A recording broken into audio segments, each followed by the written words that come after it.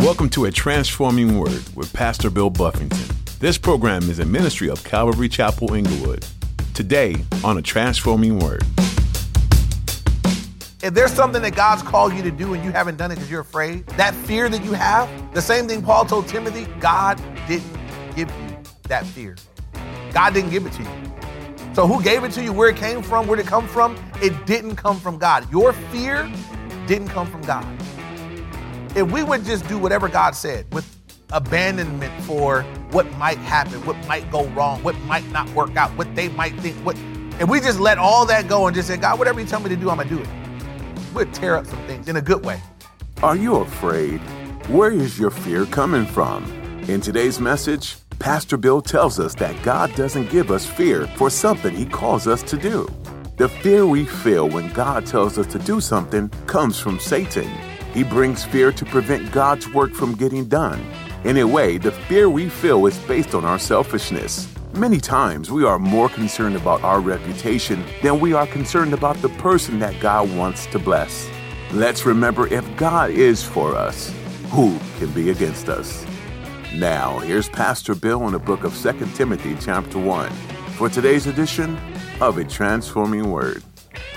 He's in prison himself, but he's praying for other people. He's a night and day. What I'm doing in prison, I got a lot of time on my hands, and I'm spending a lot of it praying for you. My mind, my heart is with you guys, praying for you night and day, greatly desiring to see you, being mindful of your tears, that I may be filled with joy when I call to remembrance the genuine faith that is in you. That word genuine means unhypocritical.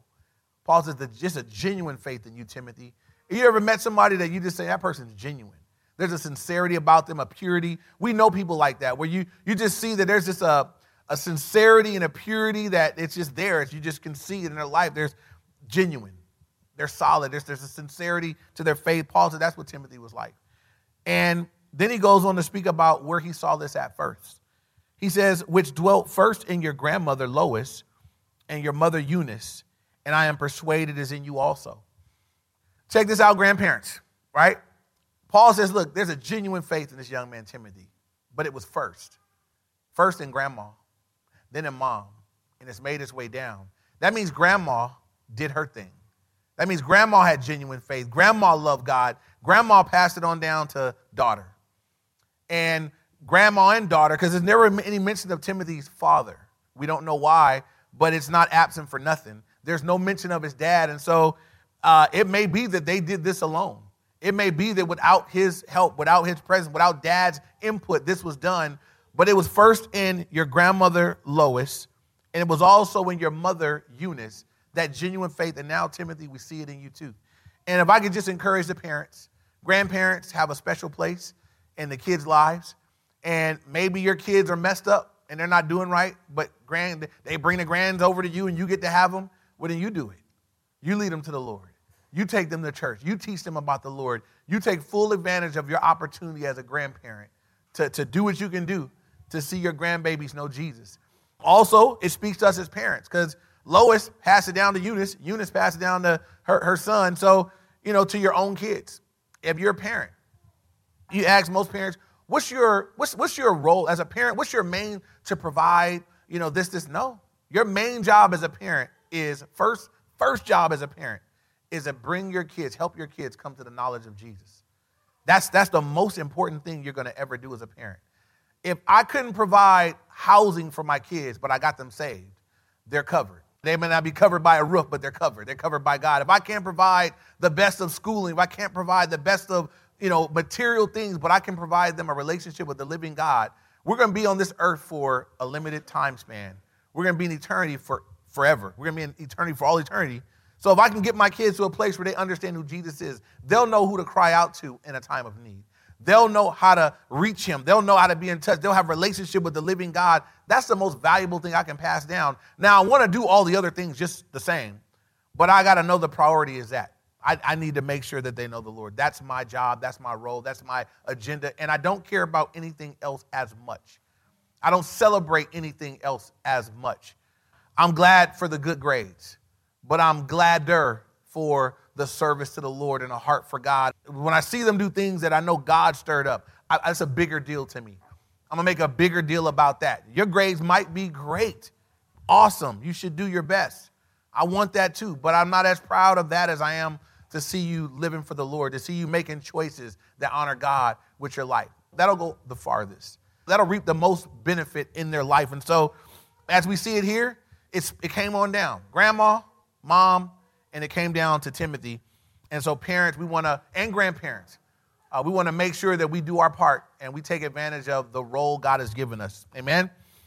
He says again, which I'm persuaded is in you also. Then he says, therefore, I remind you, speaking to Timothy, he says to stir up the gift of God, which is in you through the laying on of my hands.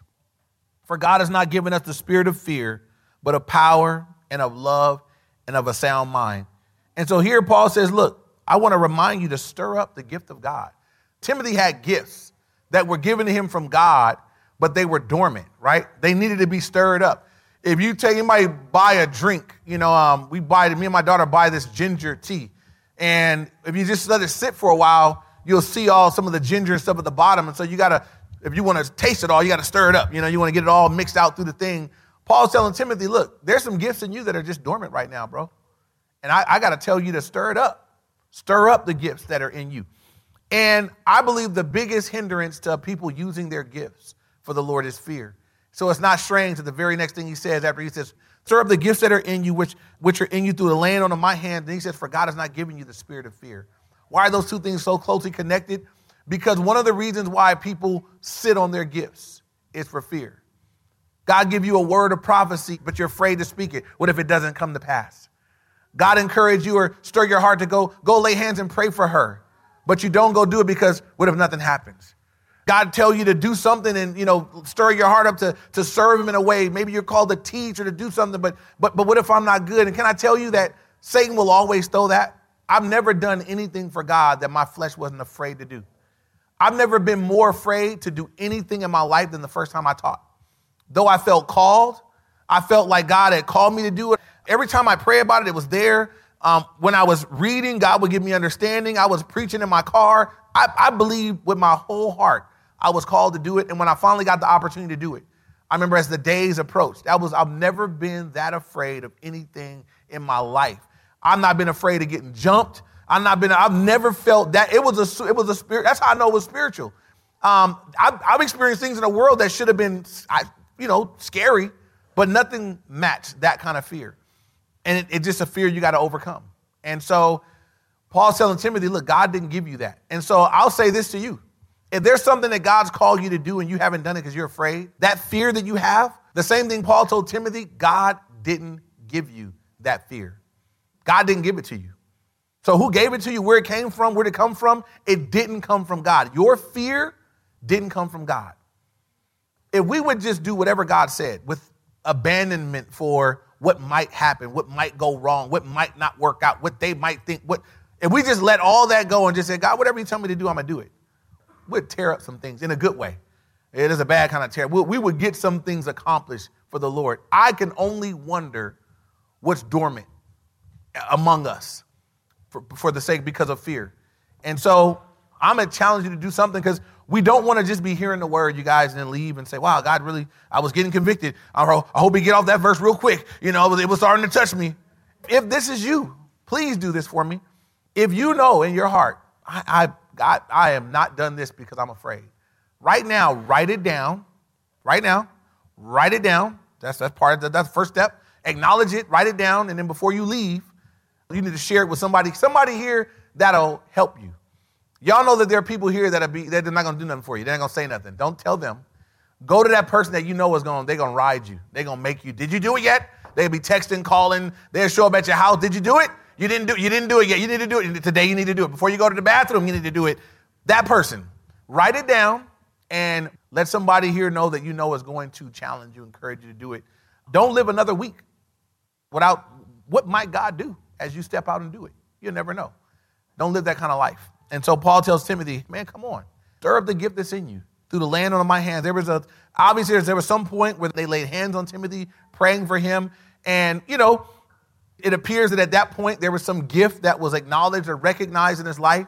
And so as Paul is saying, hey, we were there, bro. We prayed. We were there when it may have been a prophetic word. It may have been just an acknowledgement from those that are spiritually over him that God has given him some gifting, but he's sitting on it. He's not using it. Paul says, stir that thing up. And he tells them, very next verse, God has not given you the spirit of fear. But what has he given you? The power, love, and of a sound, or some would say a disciplined mind. That's what God gave. God gave you power, right? This is what a believer, we have power because, is it our power? His power. So if it's my power, I can say I'm limited. There's some things I can't do. I don't have enough power. But if it's God's power, is there anything I can't do that God wants me to do? No. We can do all things through Christ who strengthens us. Power, love, and of a sound mind. I love that balance. If you have power without love, you have a mess. You have some arrogant, mean, you have something that's crazy, but you get some power, God's power flowing through some man or woman, and you mix that with someone that's walking in love, the supernatural agape love of God. You got power, love, and you got somebody with a sound mind. You don't want somebody wacky, somebody that's got a disciplined mind. This person's not all over the place. They can focus, they can bring it down. You get those three things. Paul said, Timothy, God didn't give you fear. He gave you power, his power. He gave you love, his love. And he gave you a sound mind, everything you need to move forward and do what God's given for you to do. Moving on, verse 8.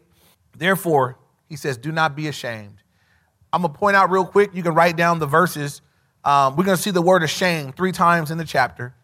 In verse 8, right here, do not be ashamed. Down in verse 12, Paul says, I am not ashamed. And then down in verse 16, Paul says that Onesiphorus was not ashamed of my chains. And I'm going to come back up to this first one. Paul tells Timothy, therefore, because God didn't give you the fear, don't be ashamed of the testimony of our Lord, nor of me, his prisoner, but share with me in the sufferings of the gospel according to the power of God. This is what was happening. Because Paul was in prison, because Paul was in danger, and because there was such persecution, there were believers that were shying away. They weren't going to visit Paul because they didn't want to be linked up. They didn't want the people that persecuted Paul to be like, oh, you with him? Oh, are you one of them? And so they just have fallen back. They were ashamed of him. They were ashamed of his chains. Paul told Timothy, hey, don't be ashamed. Don't be afraid. The best way I was thinking of, man, how do you show this? The best way I can think of it is maybe not a great illustration from you guys, but for some of you, it'll make a lot of sense. Back when I was in high school, I think it's not as bad or as prevalent today, but the whole blood crip thing was out of control. And so, we catch one bus and, one bus you'd be in your area and then you catch another bus through the other area. And so you didn't want to be on the wrong bus wearing the wrong thing. And I remember I did this one day. I was coming from school and I had a particular color on from head to toe. Shoes, pants, belt, shirt. And I was pretty sure, because our bus was full, that we were going to pass the stop where the other color folk get on. And on this particular day, the bus stopped anyway. And I was like, I was proud of my outfit all day. I wore the outfit with pride in my area. When I got to school with pride, but when that stopped at that bus, I was immediately ashamed. I had a girl, I was like, can you just sit on my lap? Just to hide something. I did that. And I got found anyway, but God covered me that day. But I remember just immediately, now I'm ashamed of the thing I was proud of over here. And so we could be among this group, proud of the Lord. I talk, oh, Jesus, hallelujah. We could, in this atmosphere where other people agree with us, we could be proud and not ashamed and just we'll speak up the Lord. But then when you get out there where there's people that have opposing views and opposing opinions and arguments against, then we get ashamed. I don't want them to see, put my jacket on top of my Bible. I want them to see my Bible. I don't want them to know. I want them asking me questions or whatever. Paul tells Timothy, do not be ashamed. Romans 1:16, Paul says, for I am not ashamed of the gospel of Jesus Christ, for it is the power of God unto salvation, for the Jew first, and after that, the Greek. Here, Paul tells Timothy, man, don't be ashamed. Please don't be ashamed. Don't be ashamed of the Lord. If you find that you are ashamed, you have to consider, why is that? Why would I be ashamed of this? When you consider what the gospel is, and so Paul's going to go into a little bit of an explanation. And I'm going to come back to why we shouldn't be ashamed. So look at this. Therefore, do not be ashamed of the testimony of our Lord. What's the testimony? It's what Jesus has done for us. Nor of me, his prisoner, but share with me in the sufferings for the gospel according to the power of God. This is what God has done. Listen to this. Who has saved us and called us with a holy calling, not according to our works. We didn't work for it, earn it, or deserve it, but according to his own purpose with grace, which he has given to us in Christ Jesus before time began. He says, look, God saved us and he called us. First of all, he saved us. What have you been saved from if you're saved? What are you saved from? You're saved from hell in the life to come. You're saved from being separated from God right now. You're saved from an empty, purposeless life right now. You're saved from the power of Satan right now. You're saved right now. I'm going to heaven, but salvation for me, it matters right now. Satan, man, he don't have no power in my life now because I belong to God. I'm a child of God, so Satan can't just do what he wants. I'm saved. Demons can't just access me. I'm saved. I belong to God. I have the hope of heaven no matter what happens because I belong to God. When bad things happen for me, I got the promises to say that all things are working together for the good of those who love God according to his purpose because I belong to God. My whole life is different because I'm saved right now. And so Paul says, man, you've been saved, and then you've been called with a holy calling. God saved me, and then God said, now, Bill, I've saved you, but now I'm calling you. I saved you from the penalty of death. I've saved you from hell. I've saved you from an empty life. I've saved you from being separated from me for all eternity. We'll always be in relationship from now on, but now I'm calling you, right? The one that saved me is now saying, now I want you to do something.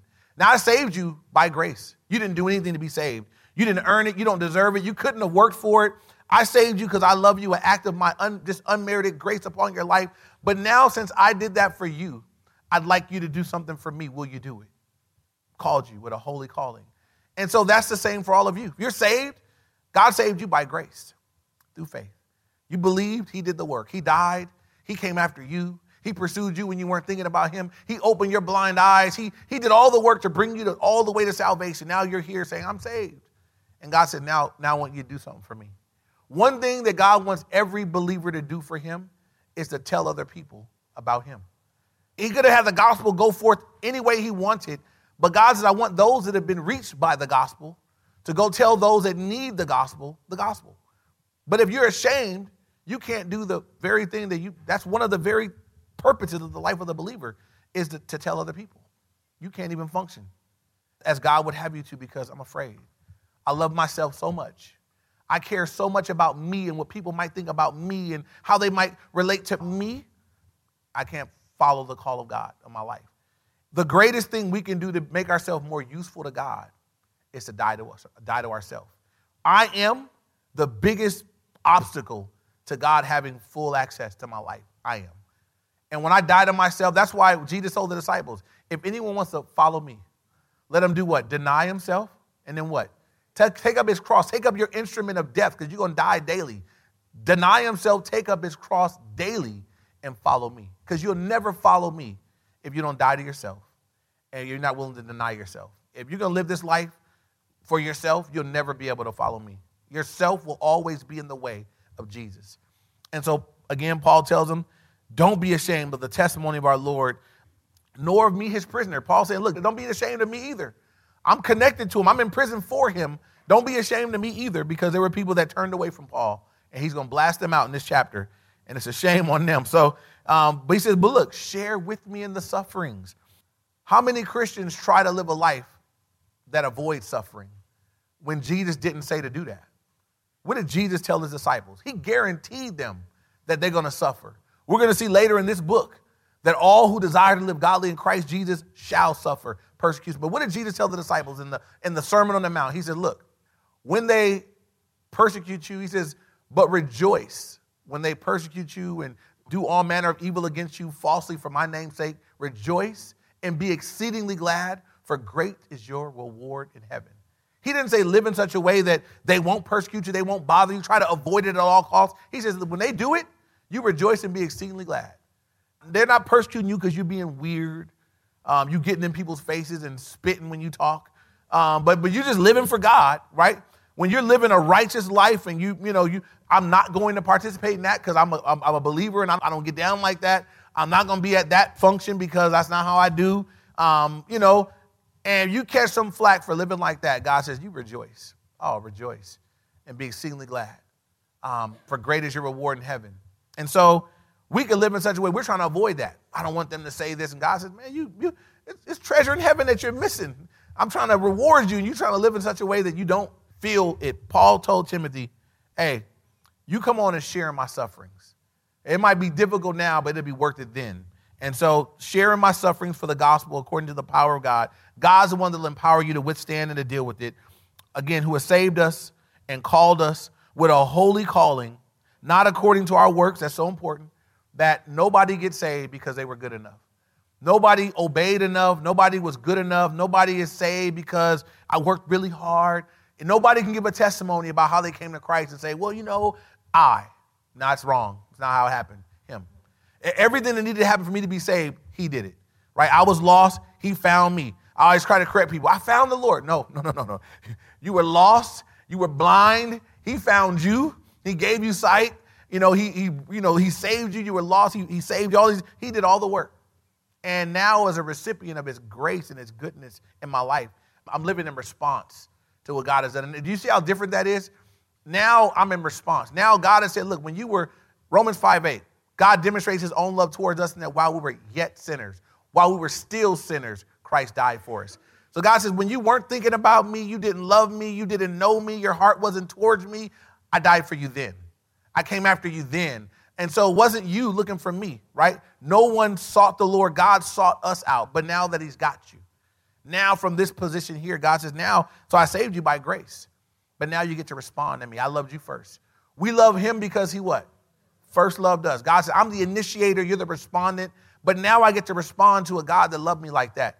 So what should my response be like? It shouldn't be half-hearted. I shouldn't be holding back. God, when I look at what Jesus did for me, he loved me when I didn't love him. He came after me when I was lost. When I wasn't thinking about him, he came after me, opened my eyes, saved me, didn't give me second-class status. I look at my life before I was saved and think, I don't even think I should be able to do what I get to do. But God, I'm going to even use you after I save. I'm going to clean you up. I'm going to give you gifts. I'm going to give you things to do for me, and I'm going to let you be used by me. It would be wrong from the place that I'm in now to say, but I don't want you to do that in my life, God. I don't want you to have, I love you back. Thank you for all that you did. I appreciate it a whole lot. Looking forward to heaven. But now I don't want to talk to them people about you. That wouldn't be right. Would that be fair? Would that be right? That would be wrong. That wouldn't even look like worship. What it should look like for the person that really grasps what God has done. You did that for me, God. You just say what you want. Anything you say, I'll do it. For you guys that have kids, anybody ever seen a kid that was just so happy to get something? Anything you want to do that? Anything? I got one. I got a little guy that he's cheap right now. He's cheap to please, and he just wants something, and it just anything. I give him something. He's so thankful.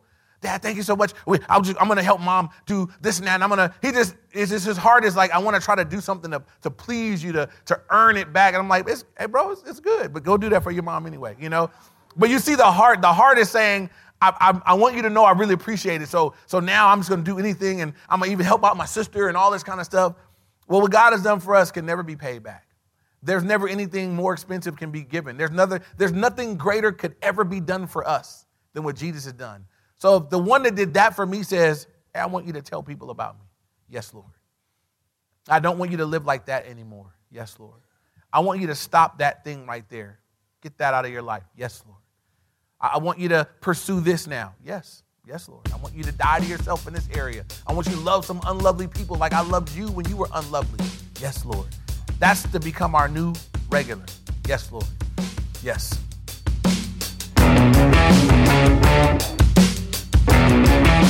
You've been listening to Pastor Bill Buffington on the Transforming Word. Pastor Bill comes to us from Calvary Chapel Inglewood in Inglewood, California. Are you in the area and looking for a church to call home? We'd love to welcome you into our community. Head on over to calvaryinglewood.org to learn more about the church and the people in it, and then come see us this Sunday. For those of you who can't make it, don't worry. Technology is an amazing thing, and we're using it to leverage the kingdom. You can follow our live stream on YouTube, Instagram, or Facebook, and you can always go back and watch it later on YouTube. There's a link on our website, which was calvaryinglewood.org. In this series, Pastor Bill is going through the book of 2 Timothy, a letter of the Apostle Paul. Timothy was neck-deep in ministry troubles, and Paul wrote to encourage him and give him instructions, like these ones found in 2 Timothy 2:1. You then, my child, be strengthened by the grace that is in Christ Jesus, and what you have heard from me in the presence of many witnesses, entrust to faithful men, who will be able to teach others also. This is a series you won't want to miss. And if you'd like to jump in and become part of this ministry, you'll find opportunity to give online or on our mobile app. Give to a transforming word and join us in spreading the transforming good news of Jesus Christ. You'll never know how far your gift will go. Well, that's all we have time for today. We'll be back next time for another great word from Pastor Bill, right here on A Transforming Word.